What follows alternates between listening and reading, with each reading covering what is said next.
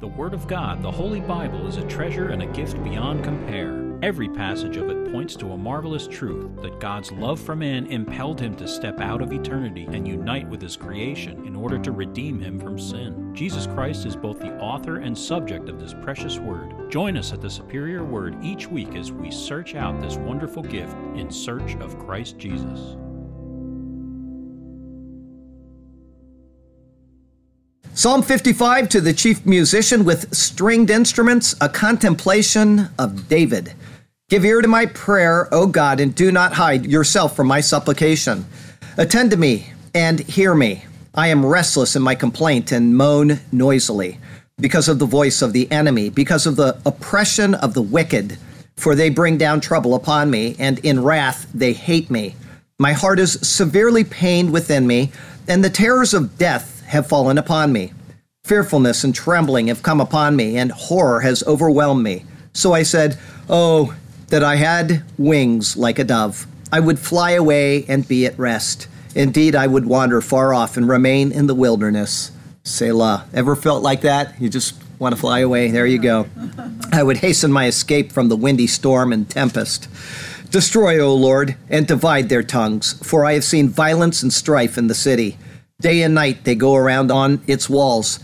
Iniquity and trouble are also in the midst of it. Destruction is in its midst. Oppression and deceit do not depart from its streets. For it is not an enemy who reproaches me, then I could bear it. Nor is it one who hates me, who has exalted himself against me, then I could hide from him. But it was you, a man my equal, my companion and my acquaintance. We took sweet counsel together and walked in the house of God in the throng. Let death seize them. Let them go down alive into hell, for wickedness is in their dwellings and among them. As for me, I will call upon God, and the Lord shall save me. Evening and morning and at noon I will pray and cry aloud, and he shall hear my voice. He has redeemed my soul in peace from the battle that was against me, for there were many against me. God will hear and afflict them, even he who abides from of old. Selah, because they do not change, therefore they do not fear God. He has put forth his hands against those who were at peace with him. He has broken his covenant. The words of his mouth were smoother than butter, but war was in his heart. His words were softer than oil, yet they were drawn swords. Cast your burden on the Lord, and he shall sustain you. He shall never permit the righteous to be moved. But you, O God, shall bring them down to the pit of destruction. Bloodthirsty and deceitful men shall not live out half their days. But I will trust in you. Okay, today we're in Esther. We're in chapter 8, verses 1 through 17, the entire chapter today. And before I do that, let me give this to... Anyway, if somebody wants a copy of the sermon, I'm going to leave it right here. Come on up and get it. I forgot I had one extra, apparently. Oh, Vic, it was yours. I knew. See, I told you. Jim? Just throw it on. Jim, you got to remind me of these things. Okay, let's see here. We're in Esther 8, 1 through 17, Beauty for Ashes. On that day, King Ahasuerus gave Queen Esther the house of Haman, the enemy of the Jews. And Mordecai came before the king, for Esther had told how he was related to her.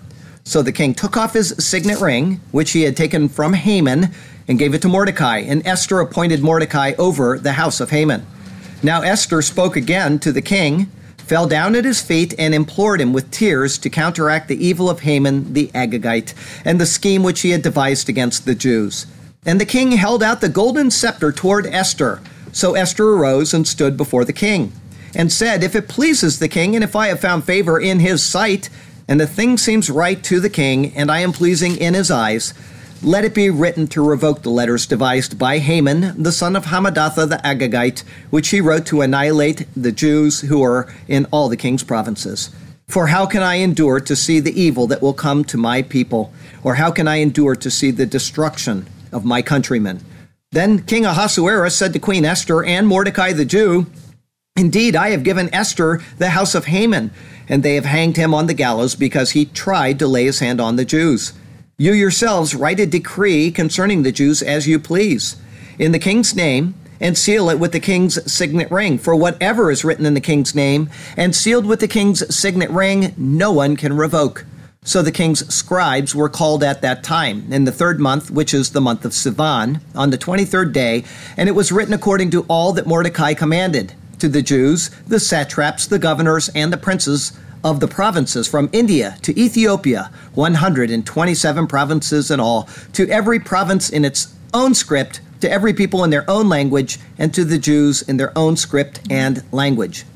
And he wrote in the name of King Ahasuerus, sealed it with the king's signet ring, and sent letters by couriers on horseback, riding on royal horses bred from swift steeds. By these letters, the kings permitted the Jews who were in every city to gather together and protect their lives, to destroy, kill, and annihilate all the forces of any people or province that would assault them, both little children and women, and to plunder their possessions. On one day in all the provinces of King Ahasuerus, on the 13th day of the 12th month, which is the month of Adar, a copy of the document was to be issued as a decree in every province and published for all people, so that the Jews would be ready on that day to avenge themselves on their enemies. The couriers who rode on royal horses went out, hastened and pressed on by the king's command, and the decree was issued in Shushan, the citadel.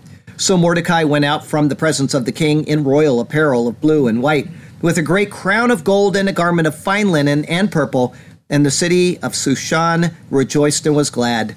The Jews had light and gladness, joy and honor. And in every province and city, wherever the king's command and decree came, the Jews had joy and gladness, a feast and a holiday. Then many of the people of the land became Jews, because fear of the Jews fell upon them.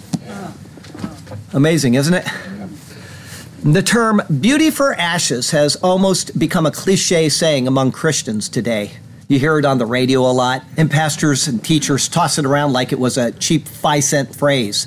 But it is something that really applies to those who mourn, and yet who wait patiently on the Lord. There may be times of immeasurable sorrow and grief, such as the Jews of the Persian Empire felt, but like them, there lies ahead something much better. For Israel as a collective whole, they have frequently encountered times of national sadness. Yes, it has always been a self-inflicted wound, but it was also a temporary one. A time lies ahead when they will finally be right with the Lord, and the years of destruction will be replaced with exultation and joy. Unfortunately, this can't be said for each and every Jew, but as a collective whole, it will be so. For the struggling Christian, it is also a sure guarantee. We have what collective Israel has, a sure hope. No individual believer will be permanently left in a state of mourning, and the trials of this life will someday be replaced with an eternity of wonder and delight. It is coming, and so be comforted now, even if things are wholly miserable. It is coming. Our text verse comes from Isaiah 12, it's verses 1 and 2. And in that day you will say, O Lord, I will praise you.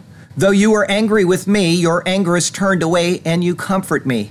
Behold, God is my salvation. I will trust and not be afraid. For Yah, the Lord, is my strength and my song. He also has become my salvation. It's hard to acknowledge that the Lord really is angry with us. For Israel, they don't want to admit that what has happened to them is a part of national guilt. In fact, it's considered an offense to them when it is suggested. But the same Lord who established them also told them what would keep them happy and prosperous, or what would bring them pain, suffering, and exile.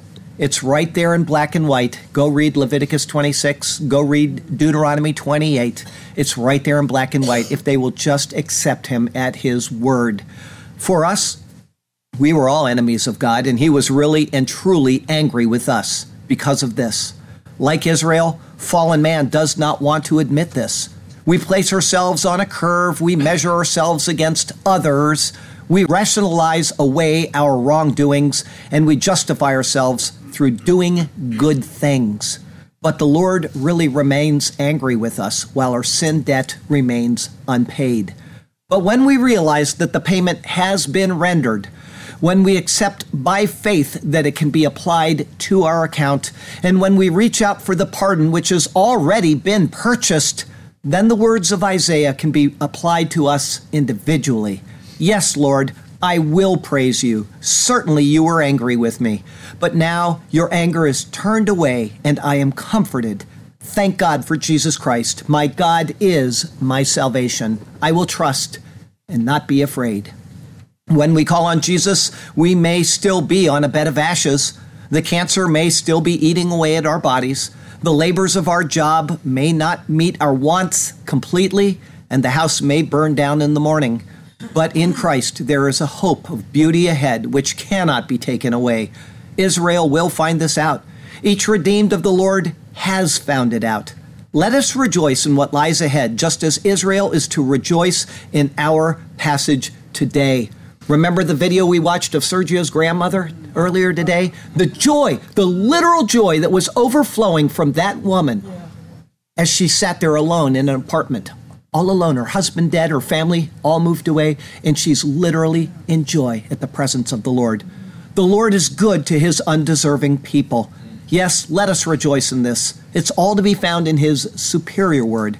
And so, let's turn to that precious word once again, and may God speak to us through his word today, and may his glorious name ever be praised. I have two thoughts for you today. The first is not revoked, but annulled. It's verses 1 through 8. Verse 1, on that day, King Ahasuerus gave Queen Esther the house of Haman, the enemy of the Jews. The last verse of chapter 7 said, so they hanged Haman on the gallows that he had prepared for Mordecai. Then the king's wrath subsided. It is on this same day that the house of Haman was confiscated, as was the custom for all executed criminals. Being the property of the royal crown, it now was granted to Esther by the king. The irony is almost palpable. Haman had determined to destroy the Jews. In their destruction, the plunder of their property would come about. However, he himself was destroyed and his property was plundered for the benefit of a Jewess. This would have included everything connected to the man, such as servants, accumulated wealth, position, and so on. This is certain because no definite article is placed in front of the word house. Instead of saying the house, it says Beit Haman, or house of Haman.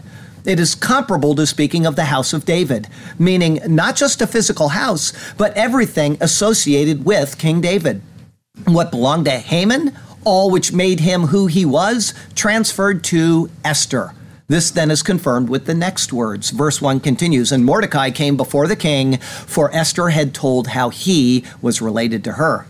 The words are not just a form of introduction, such as, Dear King, I want to introduce to you my cousin. Rather, Mordecai is related to Esther, and more, he has proven himself a benefactor of the king. As the king is granted to Esther Beit Haman, or the house of Haman, there must be someone to fill the role of caring for what has been granted to her, including his position within the empire. As Haman was in royal authority, someone of the queen's house will be chosen to fill that now vacated position. How do we know this is correct?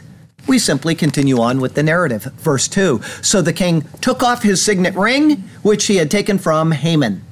The taba'at, or signet ring of the king, is removed. This is an anticipation of it being granted to another. As we saw before, the word comes from taba, which means down or to sink. Thus it is a ring which is used to press into wax or clay in order to impress a seal. It was given to Haman in verse 3:10. With his demise, it was reacquired by the king. However, the king will now pass it on to another. Verse 2 continues, and gave it to Mordecai. This ends another set of twos. In 3:10, the king took off his signet ring and gave it to Haman so that he possessed the king's authority, including the issuance and authentication of an edict in the king's name. There it was given to a Gentile, Haman, the Amalekite. Here it is given to a Jew, Mordecai. The first time it was for the destruction of the Jews. Now it will be for their salvation. They contrast, but they confirm that God sets up rulers and he deposes rulers in order to accomplish his purposes. As a side note concerning this word, taba'at, it was first used in Genesis 41:42 concerning the signet ring of Pharaoh. That was taken from his hand and granted to Joseph. It was a marvelous picture of the authority of Christ. And I'll give you a little hint for Sermon 10. It is here too. If you don't remember that, go brush up. After that, the same word was used to describe the rings for carrying the Ark of the Testimony in Exodus chapter 25. Do you remember how many rings there were on the Ark? That's right, 4. Those, if you remember, pictured the 4 Gospels which reveal Christ. They are the link between the Old and New Testaments, which speak of the coming Christ and the Christ who has come. Remember, the ark signified Christ. You had the 4 Gospels, which are the link between the 2 staves or the 2 testaments of the Bible. Everything pictures Jesus and his word in redemptive history. They reveal his authority. The power and authority is found in the taba'at, or the ring. Verse 2 continues, and Esther appointed Mordecai over the house of Haman. These words clearly show that the house of Haman includes his position, and not just a physical building. The position of Haman has been granted to Esther as the queen, and she has appointed Mordecai over that which belonged to Haman. Mordecai has the signet of royal authority, thus he possesses the power of that same position, and he possesses it over what once belonged to Haman. Verse 3, now Esther spoke again to the king, fell down at his feet, and implored him with tears to counteract the evil of Haman the Agagite and the scheme which he had devised against the Jews. Safety for Esther and Mordecai has been secured, but this was not the full scope of what was needed to fill their hearts until they were pacified. Their people, the Jews, faced destruction still. Despite the fact that their enemy was dead, the decree he had secured against the Jews still stood. Mordecai had been exalted to the high office with royal power and authority. The law that condemned the Jews could no longer be brought against him, but it remained fully in effect over the rest of the Jewish people. It is for this reason that she again does something which is not permitted. In these words, another set of twos is now complete. Queen Esther appeared before the king in an unauthorized manner twice. The first was in chapter 5, when she came before the king without being summoned. The second is here, where she openly mourns in his presence. This was not allowed and was even punishable by death. In doing this, she again risks her life. However, her life is not as important to her as the plight of her people. It is reflective of Paul's words, which are found in Romans chapter 9. Here's what Paul says. I tell the truth in Christ. I am not lying. My conscience also bearing me witness in the Holy Spirit that I have great sorrow and continual grief in my heart.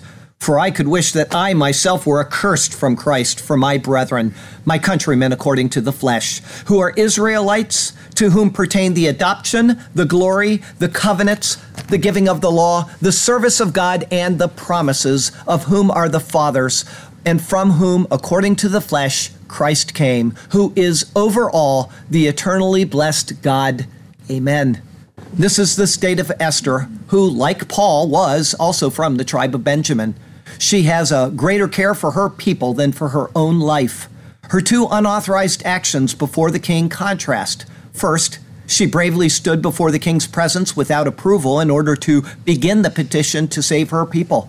Now she mourns with tears in order to have the decree of destruction revoked. The 2 accounts contrast, but they are both confirmed in the action of the king, extending to her the royal scepter, signifying his favor. This is seen with the words, verse 4, and the king held out the golden scepter toward Esther. The transgression is forgiven, and pardon is granted in this act. This clause contains the last use of the word yashat, translated as held out in the Bible. It was introduced in verse 4:11, it was seen in verse 5:2, and now it is biblical history. It is also the last use of sharbit, or scepter. It was seen a total of 4 times in the exact same 3 verses. It is now retired from biblical use. With this golden scepter having been held out, it is an indication of the king's favor. Therefore, Esther is free to now rise and face the king. Verse 4 continues, so Esther arose and stood before the king. With her heart opened and exposed before the king, she now stands to express her desire for her people without further fear. Verse 5, and said, if it pleases the king, and if I have found favor in his sight, and the thing seems right to the king, and I am pleasing in his eyes. Esther really heaps it on. First, she starts by speaking in the third person, demonstrating a formality about the matter at hand. Secondly, her words include 4 individual thoughts laid out in a parallelistic structure. 1a, if it pleases the king. 2b, if I have found favor in his sight. 3a, and if the thing seems right to the king. And 4b, if I am pleasing in his eyes. The A-B structure, however, is inclusive of a bracketing thought, that of pleasing the king. It begins with, if it pleases the king, and it ends with, if I am pleasing in his eyes. It is a marvelously structured verse, spoken with the intent of completely convincing the king that he should accept the request as it will be made. Within this clause is another new and rare verb in Scripture, kasher, translated as seems right. It comes from a root meaning to be straight, and thus it is something acceptable. It will be seen here and twice in the book of Ecclesiastes. Esther is essentially conveying to the king that she has a great desire, but it is the king's ultimate decision to bring the matter about if it is agreeable to him. Despite this, though, she is tying his favor of her into the accomplishment of her request. It would be like one of us saying, if you really loved me, you would do blah, blah, blah, but only if you think it's the right thing to do. Women are generally very good at this type of thing. Verse 5 continues, let it be written to revoke the letters. Yikatev lehashiv et ha-sefarim. The idea here is expressed by John Lang with the words, pay careful attention to John Lang's words, to cause to change from the state of being to non-existence. He really caught on to something there, I can tell you that. Wait for chapter 10. There is a royal edict which exists and which cannot pass away. And yet Esther is requesting that letters be written to cause them to be annulled nonetheless. Verse 5 continues, devised by Haman, the son of Hammedatha, the Agagite. It hardly seems necessary to include all of this detail. It would seem more likely that she'd simply say which was devised by Haman. But she doesn't. Instead, the entire title is given. From the explanation that I gave you of the names in chapter 3, we could rewrite this sentence by saying, devised by certainty, that's the meaning of Haman's name, the son of one who works in darkness, the High One. Remember, he is of the line of Amalek, who is in perpetual conflict with Israel. Esther is asking that what he has wrought be revoked, lest the enemy win the battle over God's people. This was found in the edict, verse 5 continues, which he wrote to annihilate the Jews who were in all of the king's provinces. Wherever the Jews were within the empire, the edict was issued that all should be annihilated. Though Mordecai and Esther were no longer under the law, those of Israel were. Their sentence was one of death unless the law could be made to vanish away. If you want to know what I'm talking about there, go read Hebrews 8, verse 13. Verse 6, for how can I endure to see the evil that will come to my people? Or how can I endure to see the destruction of my countrymen? Esther, despite being freed from the law, must still look at the effects of the law imposed upon her people. Her hope, request, and desire is to save them from what must occur if the law remains in effect. Evil will befall them, and destruction is set forth as long as the law remains. Does this sound at all familiar to you in today's world? The book is detailing a scenario which continues to be repeated even now. For those of you who follow these things, she uses a word, obdan, which is found only here in the entire Bible. It means destruction, coming from the word abad, which also means destruction. That's the root of a word that you'll find in the book of Revelation, which means the same thing. Verse 7, then King Ahasuerus said to Queen Esther and Mordecai the Jew, indeed, I have given Esther the house of Haman, and they have hanged him on the gallows because he tried to lay his hand on the Jews. The words of the king are to both Esther as queen and to Mordecai as his now appointed royal official. And yet, they still identify Mordecai as the Jew. How can it be that he is a Jew and yet he is no longer bound to the law to be destroyed as a Jew? And yet it is so. To them both, he in essence says, look at what I've done already. I've granted your requests and I'm willing to do more. However, there is a problem that will require your taking action. Verse 8, you yourselves write a decree concerning the Jews as you please in the king's name and seal it with the king's signet ring. The first decree cannot be undone, but a new decree can be written on behalf of the Jews. They are under the law of destruction, but a new law can be written in the king's name and sealed with his seal for their benefit. The full authority and power of the king can be used, and it will be confirmed with the signet's seal. Verse 8 continues, "For whatever is written in the king's name and sealed with the king's signet ring, no one can revoke." How do you circumvent a law which mandates destruction and which must be allowed to continue to its fulfillment and yet still save the people who are under that law from that same law? If you can understand the premise, then you can begin to see what the book of Esther is showing us and what it is intended to reveal. The word is irrevocable. In this case, a word which brings death. And yet another word can be issued which will grant life. The king will not allow one word of reversal of the former command, but yet its power can be annulled through a new command. If you don't know what I'm talking about, go read Jeremiah 31, verses 31 through 34. I'm giving away Sermon 10 for you, okay? This is very clear what's going on in the pages of Esther. Very clear once you figure it out. The verse now ends another set of twos. There's a lot of twos that are ending in this chapter. The irrevocability of a law was noted first in verse 119. It is then noted again here. They contrast as one was concerning the authority of man over a woman in the realm, and this one concerns the protection of the Jew throughout the realm. But both confirm what God has ordained in his word. Man is to have authority over the woman, and the Jew is to be preserved as a people, despite what Reformed theology teaches, forever. Forever. Do not listen to Reformed theologians that say that this is history. The book of Esther itself is revealing to us that it isn't, much less the book of Leviticus, which was explicit, not in some type of allegory or picture or symbolism. Explicit. Do not listen to those people. The signet of authority, the symbol of power, is granted to the man who will rescue the Jews. And his authority extends by the mile and by the hour. And in his decree, there is the most joyous of news. He is their protector, their defender is he. His edict will bring them from certain death unto life. The enemy may attack, but he will be defeated. Certainly, through the edict will come victory and ending of the strife. The first decree came, and with it came death, failure, and strife. It is written and cannot be revoked, but there is good news yet. The second decree is given, and with it comes life. It will annul the first, and a joyous future will be set. Everybody know what chapter 10 is going to tell you? There you go. Our second thought today, light and gladness, joy and honor. It's verses 9 through 17. Verse 9, so the king's scribes were called at that time in the 3rd month, which is the month of Sivan, on the 23rd day.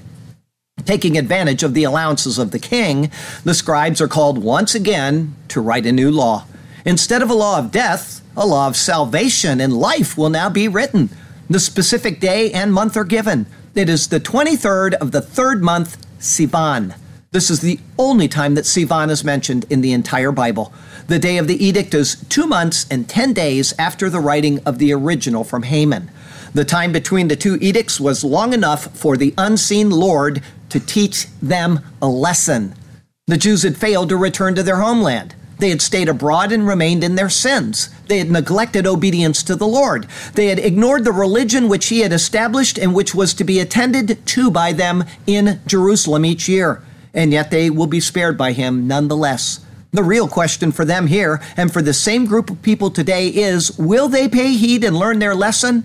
Or maybe even better, when will they pay heed and learn their lesson? Verse 9 continues, and it was written according to all that Mordecai commanded to the Jews, the satraps, the governors, and the princes of the provinces from India to Ethiopia, 127 provinces in all, to every province in its own script, to every people in their own language. This is an empire-wide edict which issued forth directly from Mordecai, but with the full authority and approval of the king. Like Haman's law, it was written to all levels of authority and even to the common person on the street. But in addition to what was said in that previous edict, this one adds in a very special note. Verse 9 continues, and to the Jews in their own script and language. Being a part of the Persian Empire, this would have been written directly to the Jews in their own homeland. But what seems to be the case is that an edict was written to the Jews in their dispersion also. A separate translation in Hebrew would probably have accompanied all of the individually written edicts in the language of any particular land. Imagine being the Hebrew scribe and having to write that out 127 times. Ouch! As a note of trivia, verse 9 is the longest verse in the Old Testament and also the longest verse in the entire Bible, consisting of 43 words of 192 letters. Verse 10, and he wrote in the name of King Ahasuerus, sealed it with the king's signet ring, and sent letters by couriers on horseback, riding on royal horses bred from swift steeds. It is Mordecai who wrote the edict, but it is with the authority of the king that it was sealed using the royal signet. From there, it went out quickly throughout the empire. 2 new foreign words are used here, and which are variously translated. So please do not get upset if your translation reads completely differently. Nobody really knows what these words mean. The first is ha-ahashtaranim, which will only be seen here and then again in verse 14. And the other is Bnei ha-Ramakim, or the sons of the Ramakim, which is only found here. Some say fast horses or royal horses or camels or mules and so on. Something like riders of the dromedary, the mules, sons of the mares is probably close to correct. Different terrains would necessitate various animals in order to cross those terrains. Verse 11, by these letters the kings permitted the Jews who were in every city to gather together and protect their lives, to destroy, kill, and annihilate all of the forces of any people or province that would assault them, both little children and women, and to plunder their possessions. The words echo the first decree, and thus the Jews are given like authority to act against their enemies. It must be remembered that the first edict allowed the aggressors to lay hands on the plunder. Even if some didn't like the Jews, or even if they didn't dislike the Jews, it was an incentive to kill them anyway. If the Jews of the Persian Empire were as industrious as they have been throughout the rest of their history, they have certainly obtained wealth in abundance. Haman's order was one which would be especially enticing to take advantage of. In the new edict, only defensive measures are authorized. Despite being allowed to defend themselves, if their wealth is great, a crowd would be expected to come and wipe them out in order to enrich themselves.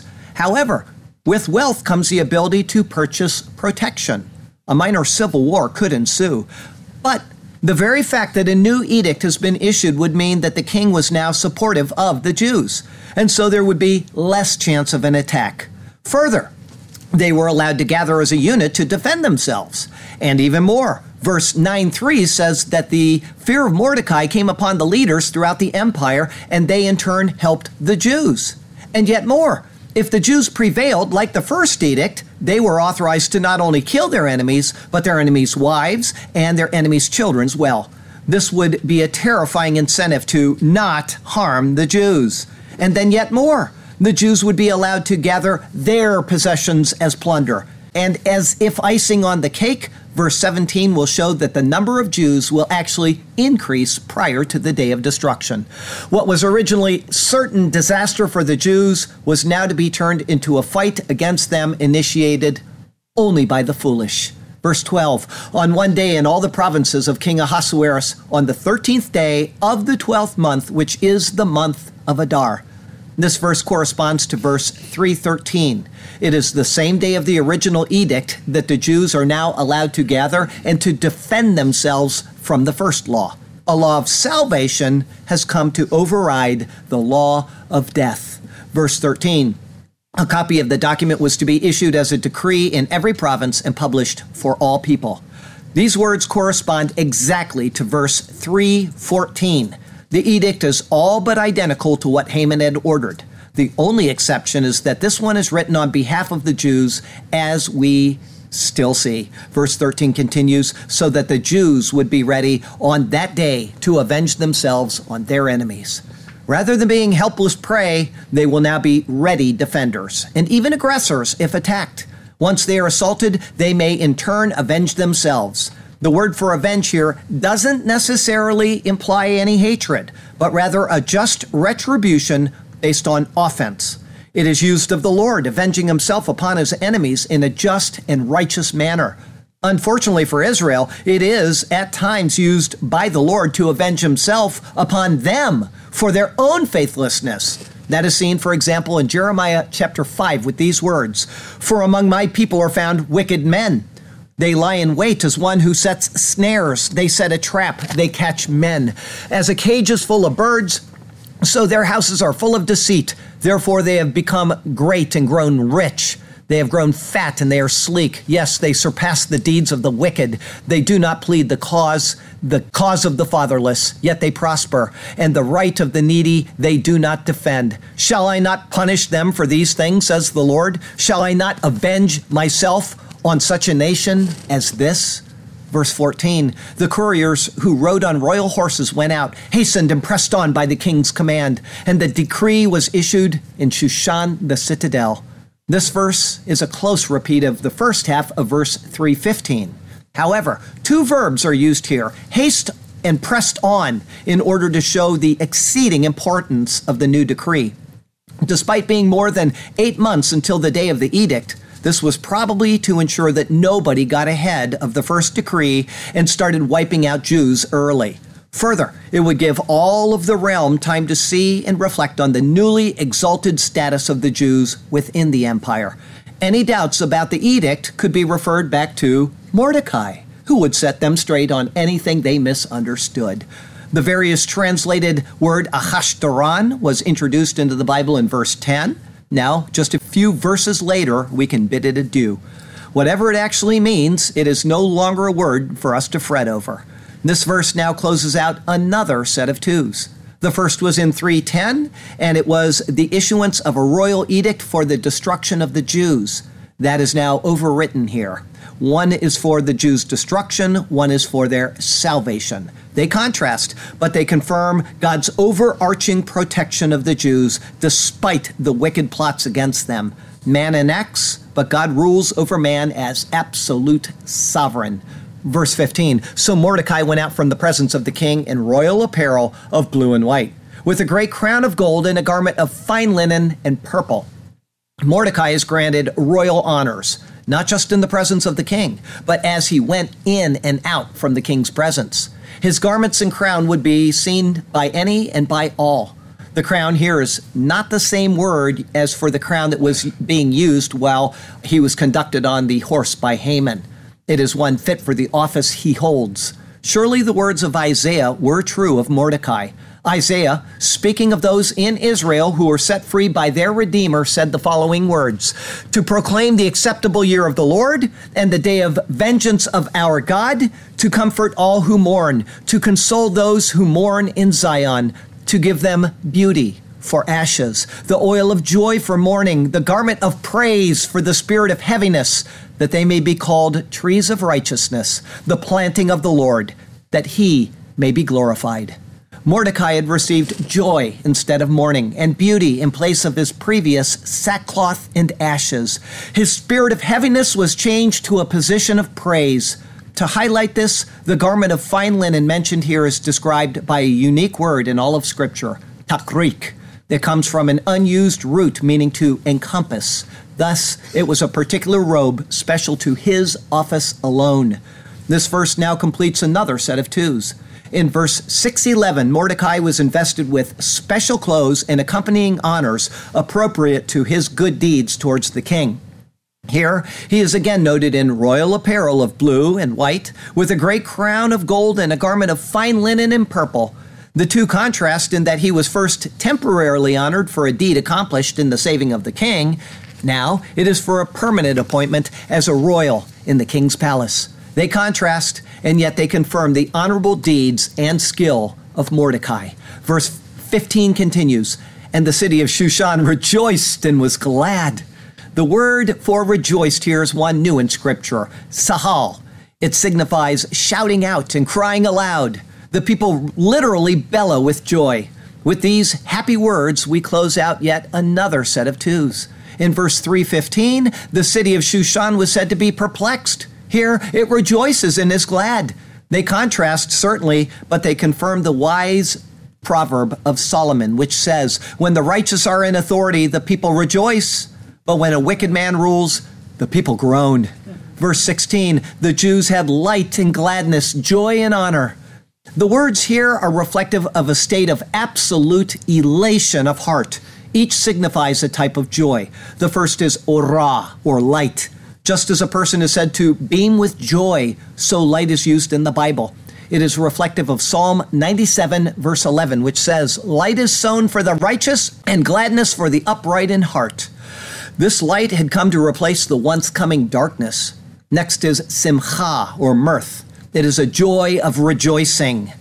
This is followed by sason, a new word in the Bible signifying exultation. It is practically synonymous with the previous word. Thus it is given to show the greatness of the joy.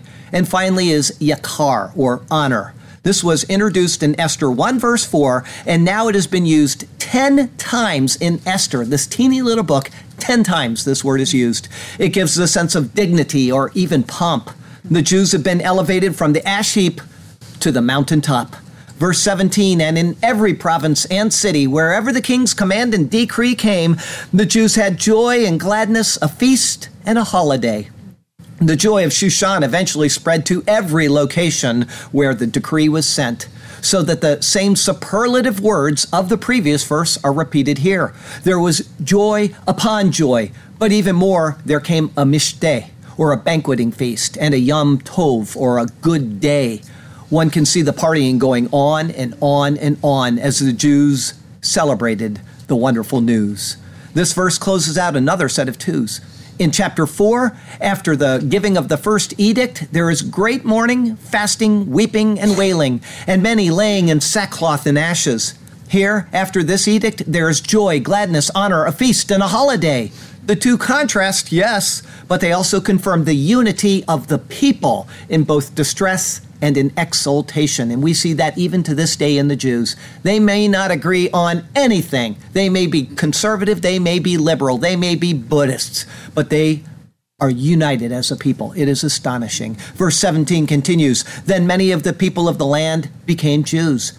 The word yahad, or to become a Jew, is found only here in the entire Bible. The actual requirements for this are found in Exodus 12, verse 48. The people were to be circumcised, and then they could keep the Passover at the appropriate time of the year. With this done, they were to be considered as natives of the land. From there, they would be obligated to the same laws as the rest of the Jews. This conversion is also something which is prophesied in the book of Zechariah for the people of the future. Here's what it says. Thus says the Lord of hosts, in those days 10 men from every language of the nations shall grasp the sleeve of a Jewish man, saying, let us go with you, for we have heard that God is with you. Verse 17 finishes with these words, because fear of the Jews fell upon them. There are verses which show that this would occur when Israel entered the land of Canaan. One is found in Exodus 15 in the Song of Moses. The other is found in Deuteronomy chapter 11. Both say the dread would fall on the inhabitants of Israel when they came into the land of Canaan. The same is true now, even outside of the land of Canaan. Because of the Lord their God, and even when not properly or openly recognized by them, it is still perceived that a force greater than them was with them. The dread of the Jews fell upon the people, and those around them threw in their lot with them, joining to them in a permanent bond. As we close, it should be noted that throughout history, people have united with the Jews in this same fashion. There are debates who the real Jews are. Are they Sephardic Jews, the Ashkenazic Jews, the Ethiopian Jews, and so on? Many claim that the people in the land of Israel today are not true Jews, or that only a portion of them are. Even Jews argue this among themselves. The debate, though, at least from a biblical standpoint, is unsound. The requirements for being a Jew do not stem from the Talmud, nor do they stem from the practices of the various offshoots of Jews. They stem from the Bible, and they show that those who have met the requirements of compliance found in Scripture can be Jews and thus are Jews.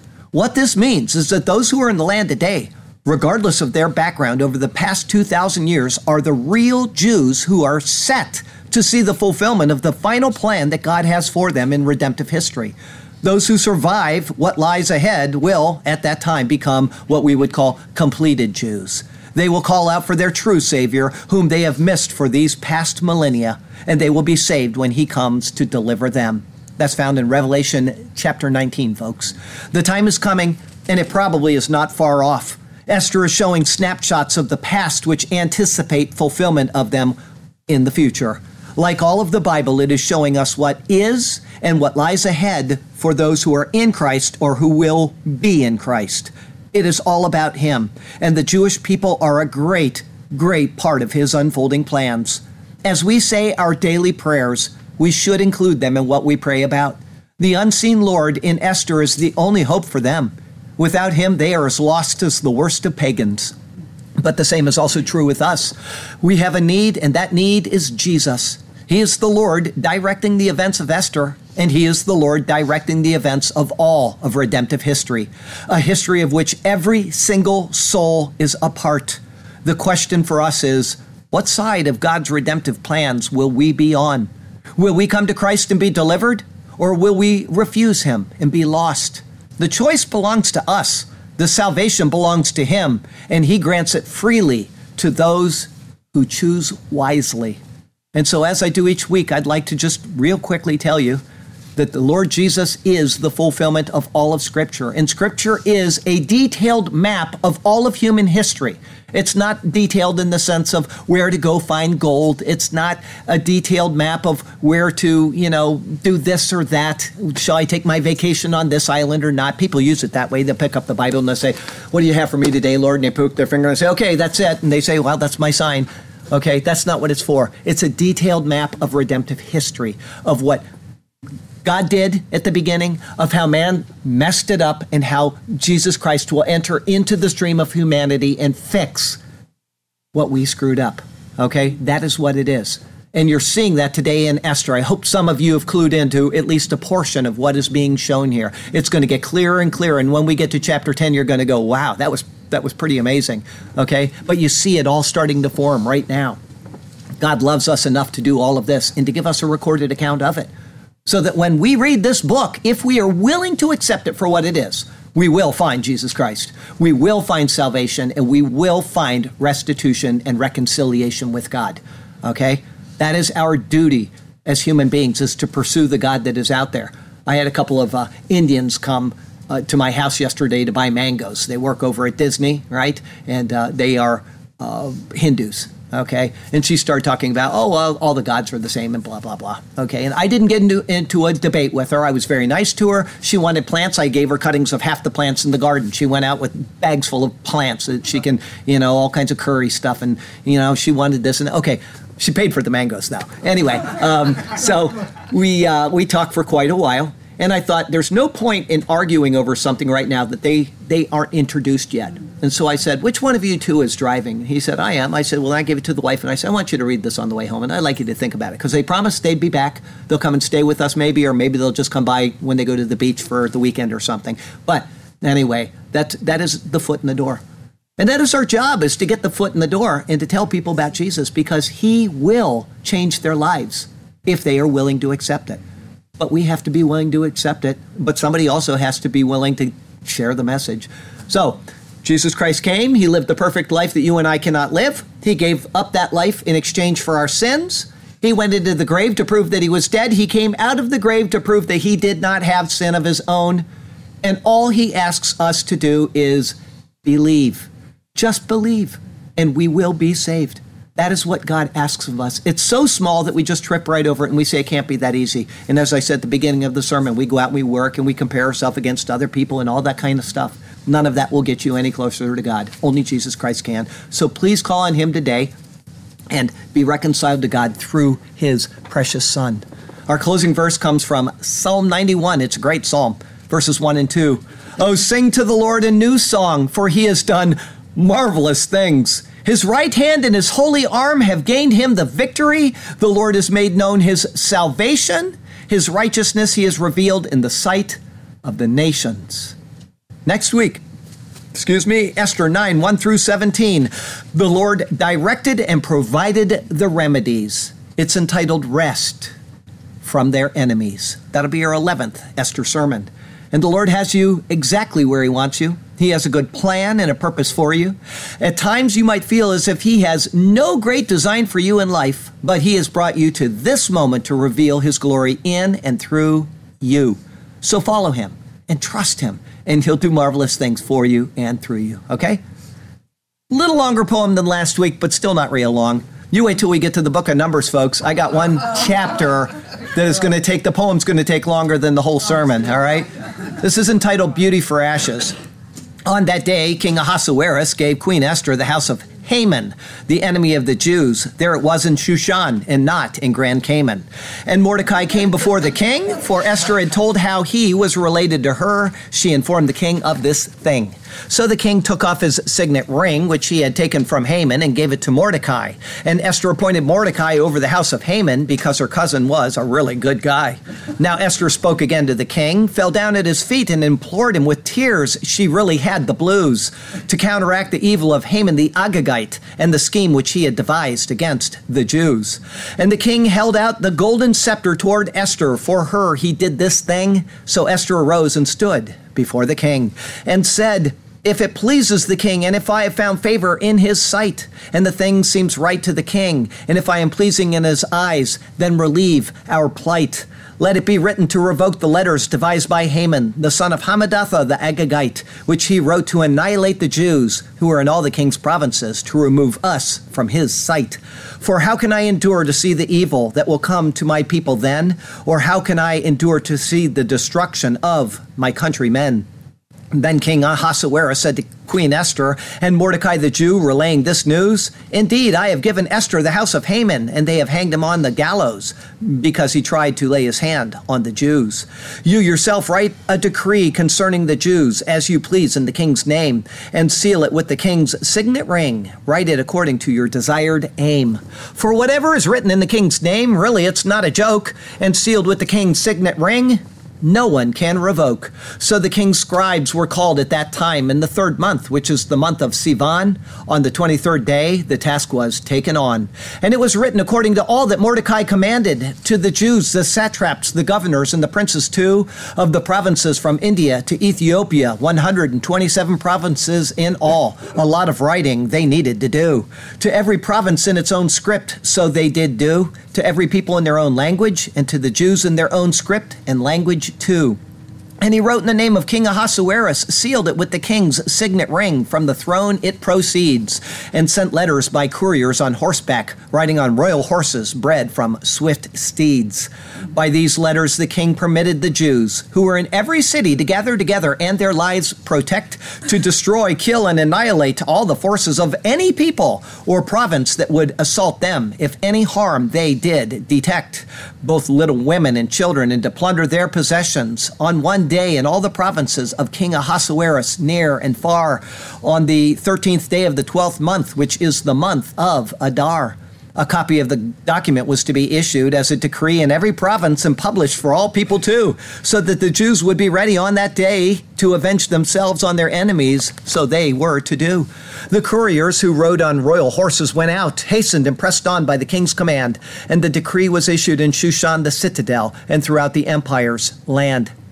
So Mordecai went out from the presence of the king in royal apparel of blue and white, with a great crown of gold and a garment of fine linen and purple. He was a pretty dandy sight. And the city of Shushan rejoiced and was glad. Things had turned too good from what was once really bad. The Jews had light and gladness, joy and honor in every province and city. Hooray! Wherever the king's command and decree came, the Jews had joy and gladness, a feast and a holiday. Then many of the people of the land became Jews, because fear of the Jews fell upon them by this royal news. Lord God, thank you for your presence that is with us, even when we don't realize that you are there. Because you sent your own son, Jesus, we can know that you truly do care. And so, Lord, be real to us in a wonderful new way. Open our minds and hearts to seeing you always, through every step we take and throughout every day. Be real to us, O God, and to you we shall give all of our praise. Hallelujah and amen. Heavenly Father, thank you for this marvelous, this tapestry of wisdom that is just unfolding slowly but surely to show us something so amazing that it is really astonishing. Thank you that we're starting to get those little hints right now that are showing us where we are in redemptive history, what is going on, and how it pertains to the people of this world that you love, and in particular, the Jewish people. Lord, we do pray for them. We should pray for them with our hearts every single day to open their eyes and to see Jesus. What a loss it is to go through this life, think that we are honoring you, and to not be honoring you in any way, shape, or form. What a sad day that is in our lives when we stand before you and are cast away from your presence because we failed to see Jesus. Help it not to be so in the lives of ourselves, our friends, our visitors, our guests, and the Jewish people. Lord, we just pray for the word to go out so that many will come to a saving knowledge of Jesus Christ. And then we'll be filled with joy inexpressible. Lord, thank you.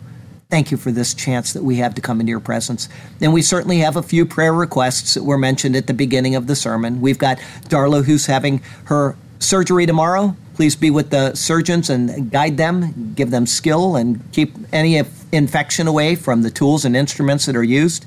And we pray for Jack and Beth Colvin, who are spending a lot of time in the hospital as he recuperates. We certainly ask that you strengthen him and give him soundness in his body and a chance to get out and play tennis very soon once again. And Lord, we pray for Ron Elkin, who is in Columbia, either South Carolina or the nation, but wherever he is, we pray that you be with him as he has his stem cell whatever procedure. And Lord, we pray for anybody else who is in affliction and trial right now, whether it's financial trial or physical or mental or moral or whatever. We would pray that you would strengthen them and bring them back to yourself. Lord God, we love you. We thank you for the chance to hear your word read. It is precious. It is wonderful. And next we commit the Lord's Supper to you, and we do so in Jesus' name. Amen.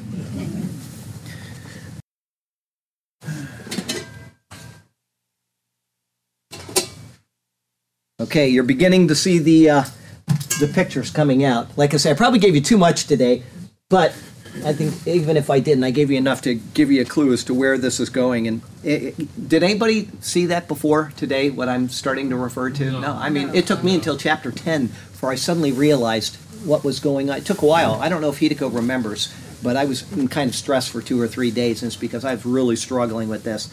And then, like I said, I came in here on that Sunday morning, and I said, I've got it. It may not please people. I'm going to say that right now. There are going to be people that are unhappy with the conclusions, but I have to go where the word of the Lord goes. That's all there is to it. So